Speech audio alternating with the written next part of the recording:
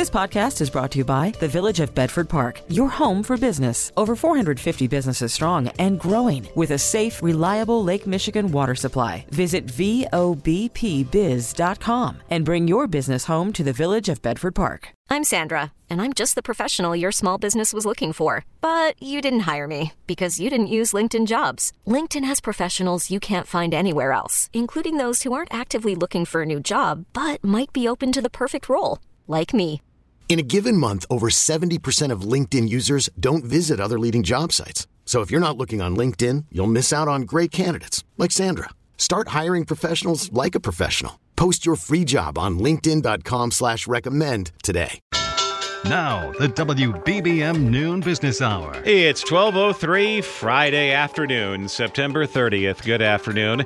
Thanks for joining us. I'm Rob Hart. Congratulations. You made it through another work week. The Noon Business Hour presented by the Village of Bedford Park. Some people who chose to retire during the pandemic are now having second thoughts. We'll cover that in our next segment. But right now, the latest numbers on inflation show no slowdown in prices. We're joined by Gus Faucher, Chief Economist with PNC Financial Services based in Pittsburgh. Gus, thanks for joining us today. The PCE, the Personal Consumption Index, which is the Fed's preferred inflation gauge, shows core inflation rising 4.9% from a year ago in the month of August and over 0.6% on a monthly basis. Now, this is on top of the Consumer Price Index, which came out a couple of months ago. And is this another number that's telling a similar story? Yeah, inflation is far too high from the Fed's perspective, and perhaps even more worryingly, core inflation tends to be sticky. That is, it stays the same from month to month. And so if it stays high, that means inflation is going to remain a problem into 2023, and that means the Fed will have to raise interest rates even more than they're currently expecting. And once again, this is for the month of August. We're still a couple of weeks away from the September readings on consumer prices and inflation, which chances are will kick off a whole new round of anxiety.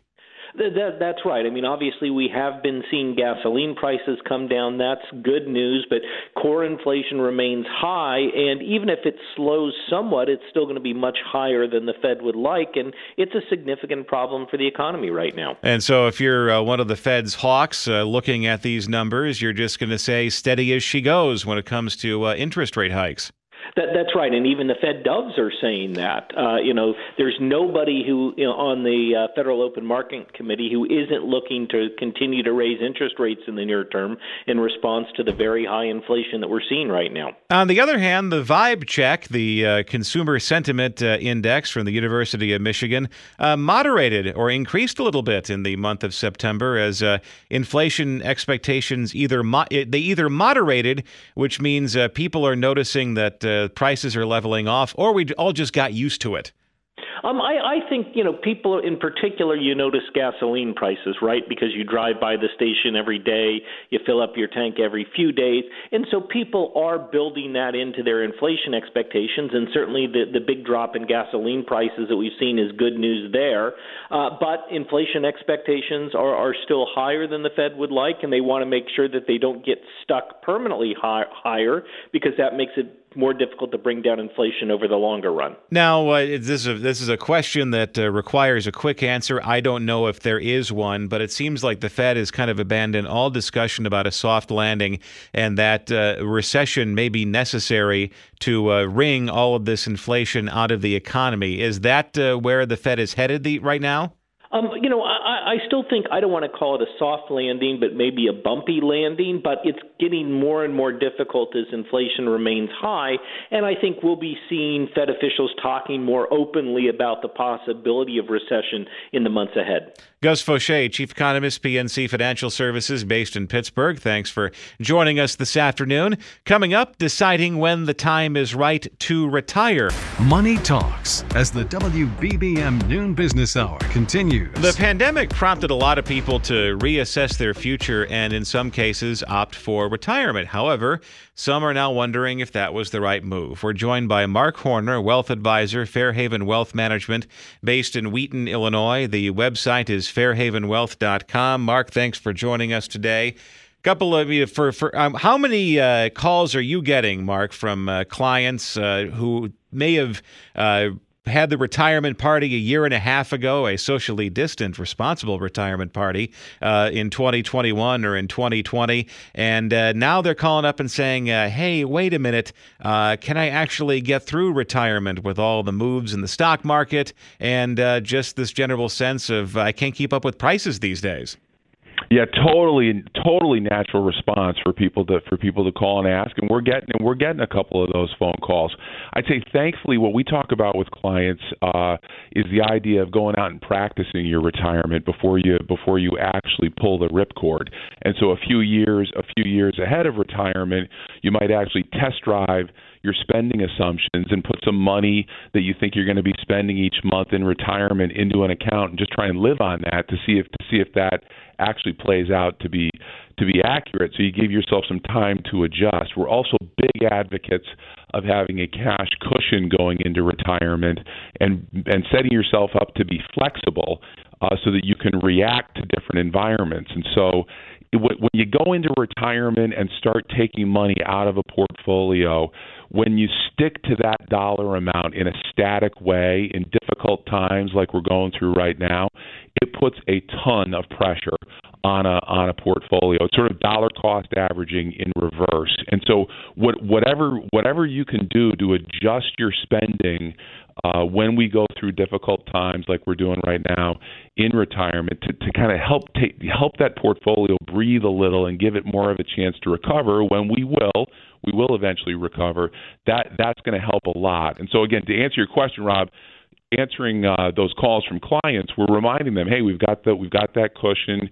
You've adjusted down your distribution. You're doing all the right things, and so you don't need to worry about going back to work. Now, when you talk about going back to work, I mean, maybe there are some clients who are want to know if their old office has been reassigned and if they can go back to their old job with their old hours. But just because you want to work doesn't necessarily mean you're unretiring. I mean, I know a couple of retirees who they have the house and they do the traveling and they do all the trappings of retirement, but they have also a flexible part-time job at a golf course, or they work at a rental car agency, or just do something to keep themselves busy as opposed to just sitting on the couch and watching Wheel of Fortune.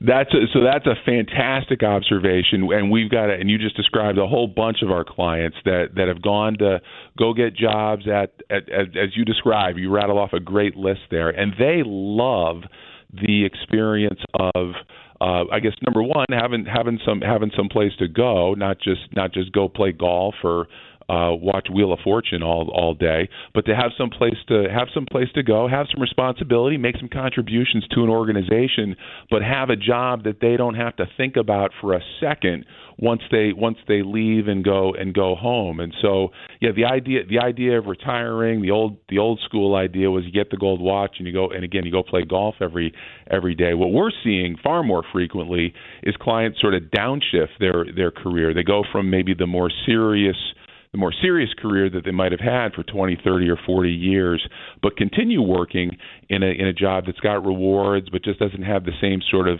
mental obligations that first career had. We think about that and talk about that as a phase two with our clients.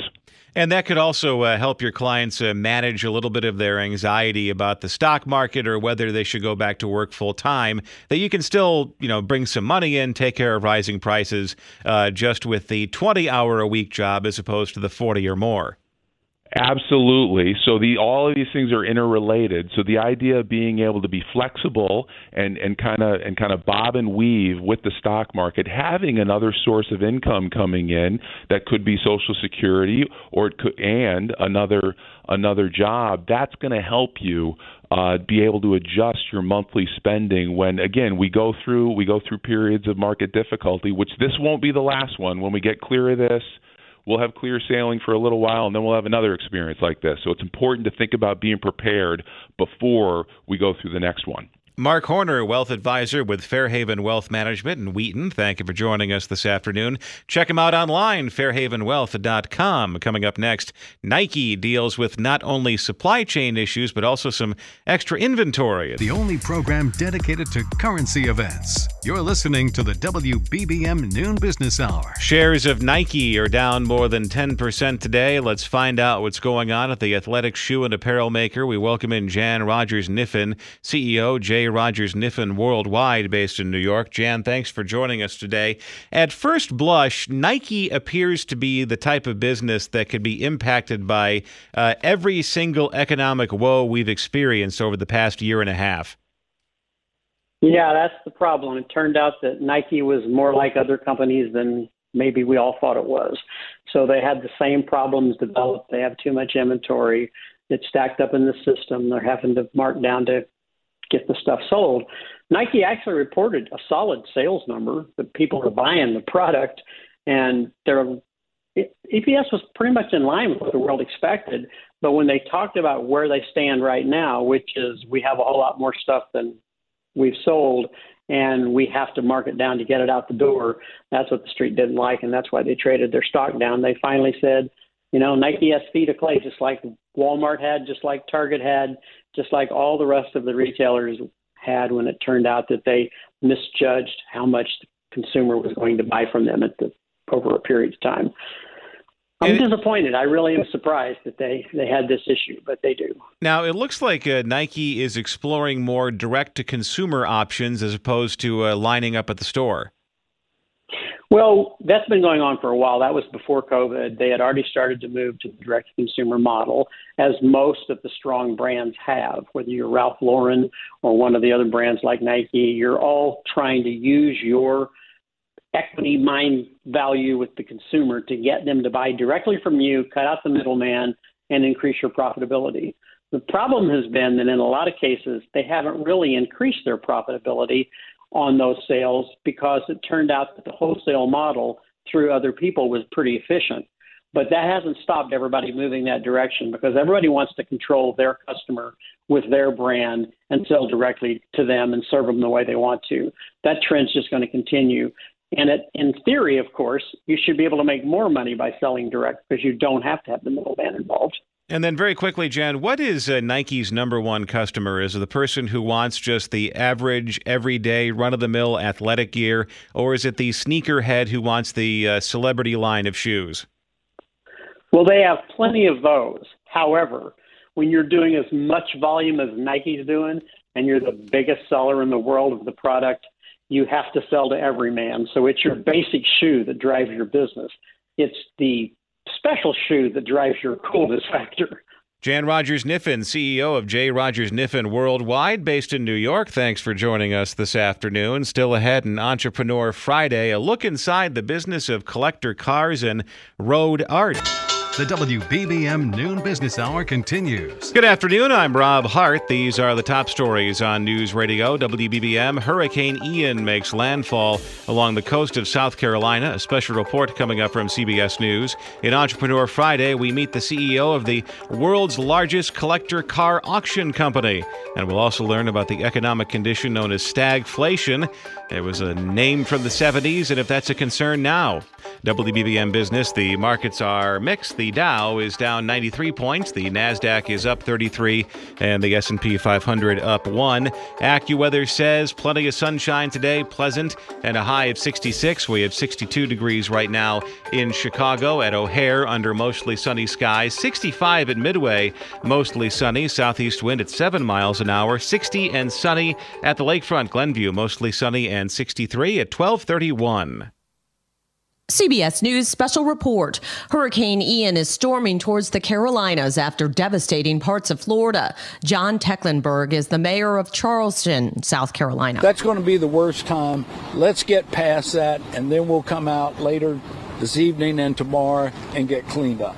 Emergency services have been suspended in Charleston County. CBS News meteorologist David Parkinson with the forecast. Charlotte's about to get into the heavy rain. They're likely to be seeing some of the worst rain to come. The cone here weakens the storm to a non-tropical system, so it becomes post-tropical, 60-mile-an-hour winds by 8 p.m. In Florida, more than 2 million people lost power and some areas had no water. Governor Ron DeSantis on how the Army is assisting in the recovery. The number one thing that we needed, that they provided, which was the Army Corps to support Lee County and their water situation. Critical to get that infrastructure back up and running. CBS News Special Report. I'm Wendy Gillette. It's 12:32 as the Noon Business Hour continues, presented by the Village of Bedford Park. Markets are mixed at this hour. We're joined by Tim Grisky, Senior Portfolio Strategist with Ingalls & Snyder, based in New York. Tim, thanks for joining us today. Our investors, will they be thrilled to flip the calendar from September to October starting next week? Well, I think we can flip the calendar on the whole year, Rob. It's been hasn't been a kind year to the financial markets. Stocks and bonds are both down.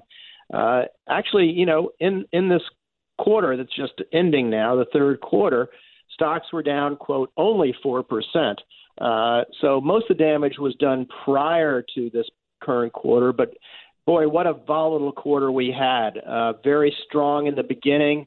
Markets shot up on speculation the Fed was not going to raise interest rates too much. And then that hope was dashed when the Fed decided to announce that they were going to be very aggressive raising rates.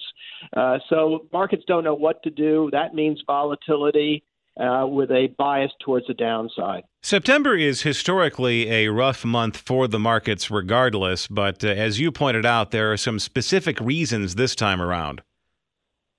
Yeah, September hasn't been a kind month historically to the markets, but that's probably pretty random. There are plenty of examples of actually, good Septembers historically as well. What counts here is what's happening in the markets. And we've had just a very weak equity market and weak bond market, primarily because the Fed has been raising rates. But they're doing the right thing, raising rates to counter inflation. High inflation is very hard to lower. So the sooner the Fed got on it, the better. They probably were a little bit late getting on it this time, but at least they are doing it now. However, that doesn't help in terms of having good investment returns. Very weak investment returns for the year. Hopefully better days ahead. And is this also a case for a lot of investors, generationally speaking, who just don't know what a high interest rate environment looks like? I mean, the last time rates hit 5% was 2007, and that was 15 years ago, and then they were slashed as the financial crisis set in. Well, I think we were all a bit, seduced by, the equity markets over the last several years. They were so strong. I think nobody was really used to a weak market or hadn't seen one in quite some time, or not one that lasted more than a month or so. So when the selling started earlier this year, it just fed on itself. And we've seen the markets just continue to deteriorate. Russia and Ukraine, that situation hasn't helped. Higher energy prices have helped that industry, but hasn't helped the overall markets.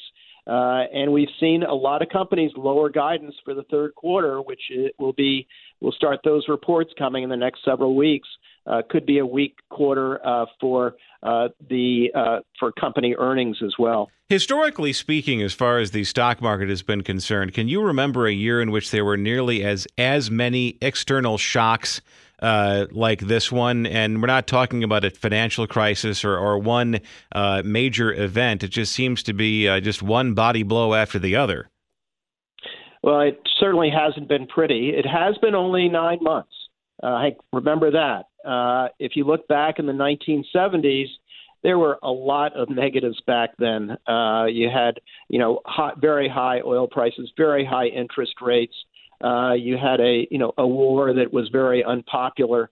So we have seen it historically. It's just been quite some time. And as you said, generationally, a lot of investors, younger investors, haven't seen it.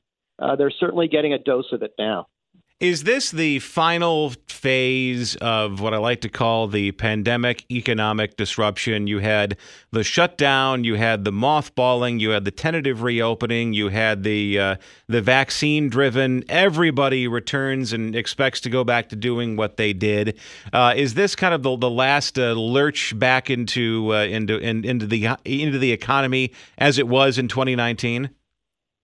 I think you're right. I think the economy is still in the process of normalizing post-pandemic. The inflation we've seen really is the result of the pandemic. The Fed, used to say it was transitory and they would come down, and probably over time it might. But it's sort of a bit out of control now, inflation, and they've had to act to bring that down. But you're very correct in that observation. Tim Grisky, Senior Portfolio Strategist with Ingalls & Snyder, based in New York. Thank you for joining us this afternoon. Coming up next in Entrepreneur Friday, assembling a collection of classic cars and then putting them up for auction. Because money matters. This is the WBBM Noon Business Hour. It's Entrepreneur Friday, and this afternoon we're delving into the world of classic cars and related items. We welcome in Dave Magers, CEO of Mecum Auctions, the world's largest collector car auction company. It's based in Walworth, Wisconsin. Dave, thanks for joining us today. Let's talk about the history of Mecum car auctions and just car auctions in general. What was it like at the Rockford Airport in 1988 when Mecum staged its first auction? Yeah, I think you're right. Mecum Auctions is probably the storybook entrepreneur story. It started in 1988. Dana and Patty Mecum sitting around their kitchen table. It's grown into what it is today. We're still a family-owned company, and all four Mecum boys work with us every day in the business. But the very first auction back in 1988 in Rockford was a little bit of a treacherous start. Right before the auction was about to start, the auction was hit with a tornado and wiped out the entire auction. So it actually did not take place. And Dana said to Patty Mecum at that time, well, we've got really nothing to lose. We might as well go ahead and give it another try. And, of course, it's grown into the world's largest collector car auction company, doing about $1 billion of sales a year. Now, when we talk about collector cars, what type of cars are up for sale at a Mecum auction? Is it one that is fully and lovingly restored by a collector, or is it one that needs a lot of work but has a great deal of historical value that you can then refurbish yourself? Yeah, actually, you'll see just about everything, and we have an auction coming up in a couple of weeks in Schaumburg, Illinois, as a matter of fact, with about 1,000 cars. And out of that 1,000 cars, you're going to see everything from the early 1900s pre-war to probably some 2022 exotics, and there'll be cars that sell at a Mecum Auctions for $5,000 that are cars that are dying to be restored, and there are cars that sell at Mecum Auctions for $7, $8, $9, $10 million that have been restored and have some historical significance. So we always say it doesn't matter how big your pocketbook is, what brand, what model, what color you're looking for. You'll find it at Mecum Auctions. What is the sweet spot as far as a decade is concerned for a Mecum auction? What particular era of car really brings the buyers in? I mean, do you still have people who are you want to get that 57 Chevy, which was always kind of the shorthand for classic cool when I was growing up, or has it moved into the 60s and 70s? Is it before that? What is that time period? Well, certainly the 50s cars are still very popular, but we cut our teeth, and we're still pretty well known for the 60s and 70s American muscle cars, the Corvettes, the Chevelles, the Mustangs, all of those that at my age that I remember from my high school days. And we still see, as I said, we'll see cars completely across the board, but there's always a high concentration of that 60s and 70s American muscle car. 2020, during the pandemic, when indoor dining was shut down, I managed to find myself inside a restaurant, going to the restroom. They had the TVs on, and the sports channels, like on a typical Saturday night, they would have, Sox games, Cubs games, Bulls. But with all sports shut down, it was the Mecum car auction. And it reminded me of the old days of ESPN where they would just televise whatever was available. And the Mecum car auctions were on an awful lot when sports were shut down. Did that help you guys at all in terms of raising the awareness of not only the company, but car auctions in general? Yeah, we actually went back to auction. We put together a safety protocol plan. I worked with governors in various states and mayors and those at convention centers, and we went back to auction in July of 2020. And we were the only auction company that was able to do that, and because of that, our business grew dramatically. Our customer base grew dramatically, and as you mentioned, we were on NBC Sports at the time, and NBC didn't have any sports. So we were on television quite a bit. We had about 4 times our contractual guarantee on NBC Sports in 2020 because of that. And certainly that helped not only bring people to Mecum auctions, but that helped bring a lot of eyeballs and a lot of new enthusiasts to the collector car hobby as well. Dave Majors, CEO of Mecum Auctions, the world's largest collector car auction company based in Walworth, Wisconsin. Thanks for joining us this afternoon. Still to come, a closer look at the economic phenomenon of stagflation. Your best stock option. This is the WBBM Noon Business Hour. The combination of inflation and stagnation yields the economic term stagflation. It's something we haven't talked about since the first round of Star Wars movies were in the movie theater nearly 40 years ago. Let's discuss exactly what it means and if we're currently there with Mark Hulbert, investment columnist for the Wall Street Journal, Barron's, and MarketWatch.com based in Washington. Mark, thanks for joining us today. The headlines are as such. The Fed hiking interest rates once again to slow down inflation, which is starting to take off in the economy. And that headline is from Chicago Today in September of 1974, an echo from the past. And is that applicable today? Are we dealing with a 1970s style economic environment? Well, that certainly is the worry. The decade of the 1970s was a lost decade or worse for both stocks and bonds.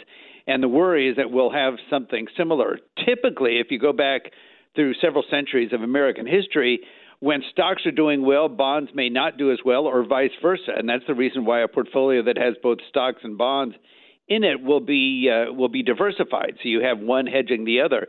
The problem is that when you get these stagflation episodes, both stocks and bonds suffer together. So what you think is a conservative portfolio that is hedging your bets actually is the worst of all possible worlds. We've seen that this year. Both bonds and stocks are in what we call a bear market of down at least 20% from their highs. And it's not entirely unusual to see periods in which they both go down for a little bit of time. What's a problem would be if we have it for a decade or more, which is what we saw from the late 60s up until the early 1980s. And that's the real worry, that what the rest of this decade may look like. Back then, there was a bit of a hangover effect from 20 years of a near constant economic growth following the end of World War II. And there was a great deal more exposure to energy prices in the 70s compared to today. Does that mean because we were not nearly as dependent on foreign oil as we were nearly 50 years ago, that could lead us out of a stagflationary environment? It certainly could. I mean, what you're bringing up is the problem that economic historians always have, which is that no two events in history are exactly alike. And as you point out, a big difference today versus back in the early 1970s is our dependence on foreign oil. So at least we can say that dependence on foreign oil will not be the cause for us to have another stagflation episode this decade. That doesn't mean we won't have it. It just means we can't blame it on foreign dependence. This is always the problem, as I say, with economic forecasting, is that you never have an historical analogy that's perfect. And really, that is something we need to remember today. Mark Hulbert, investment columnist for the Wall Street Journal, Barron's, and MarketWatch.com, based in Washington. Thanks for joining us this afternoon. If you missed any part of today's show, you can go to our stream and just skip back to the time you want. There's a pause and rewind function that works both online and with the Odyssey app. T-Mobile has invested billions to light up America's largest 5G network, from big cities to small towns, including right here in yours. And great coverage is just the beginning. Right now, families and small businesses can save up to 20% versus AT&T and Verizon when they switch. Visit your local T-Mobile store today.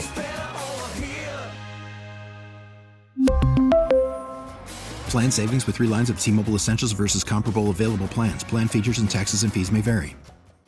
We get it. Attention spans just aren't what they used to be. Heads in social media and eyes on Netflix. But what do people do with their ears?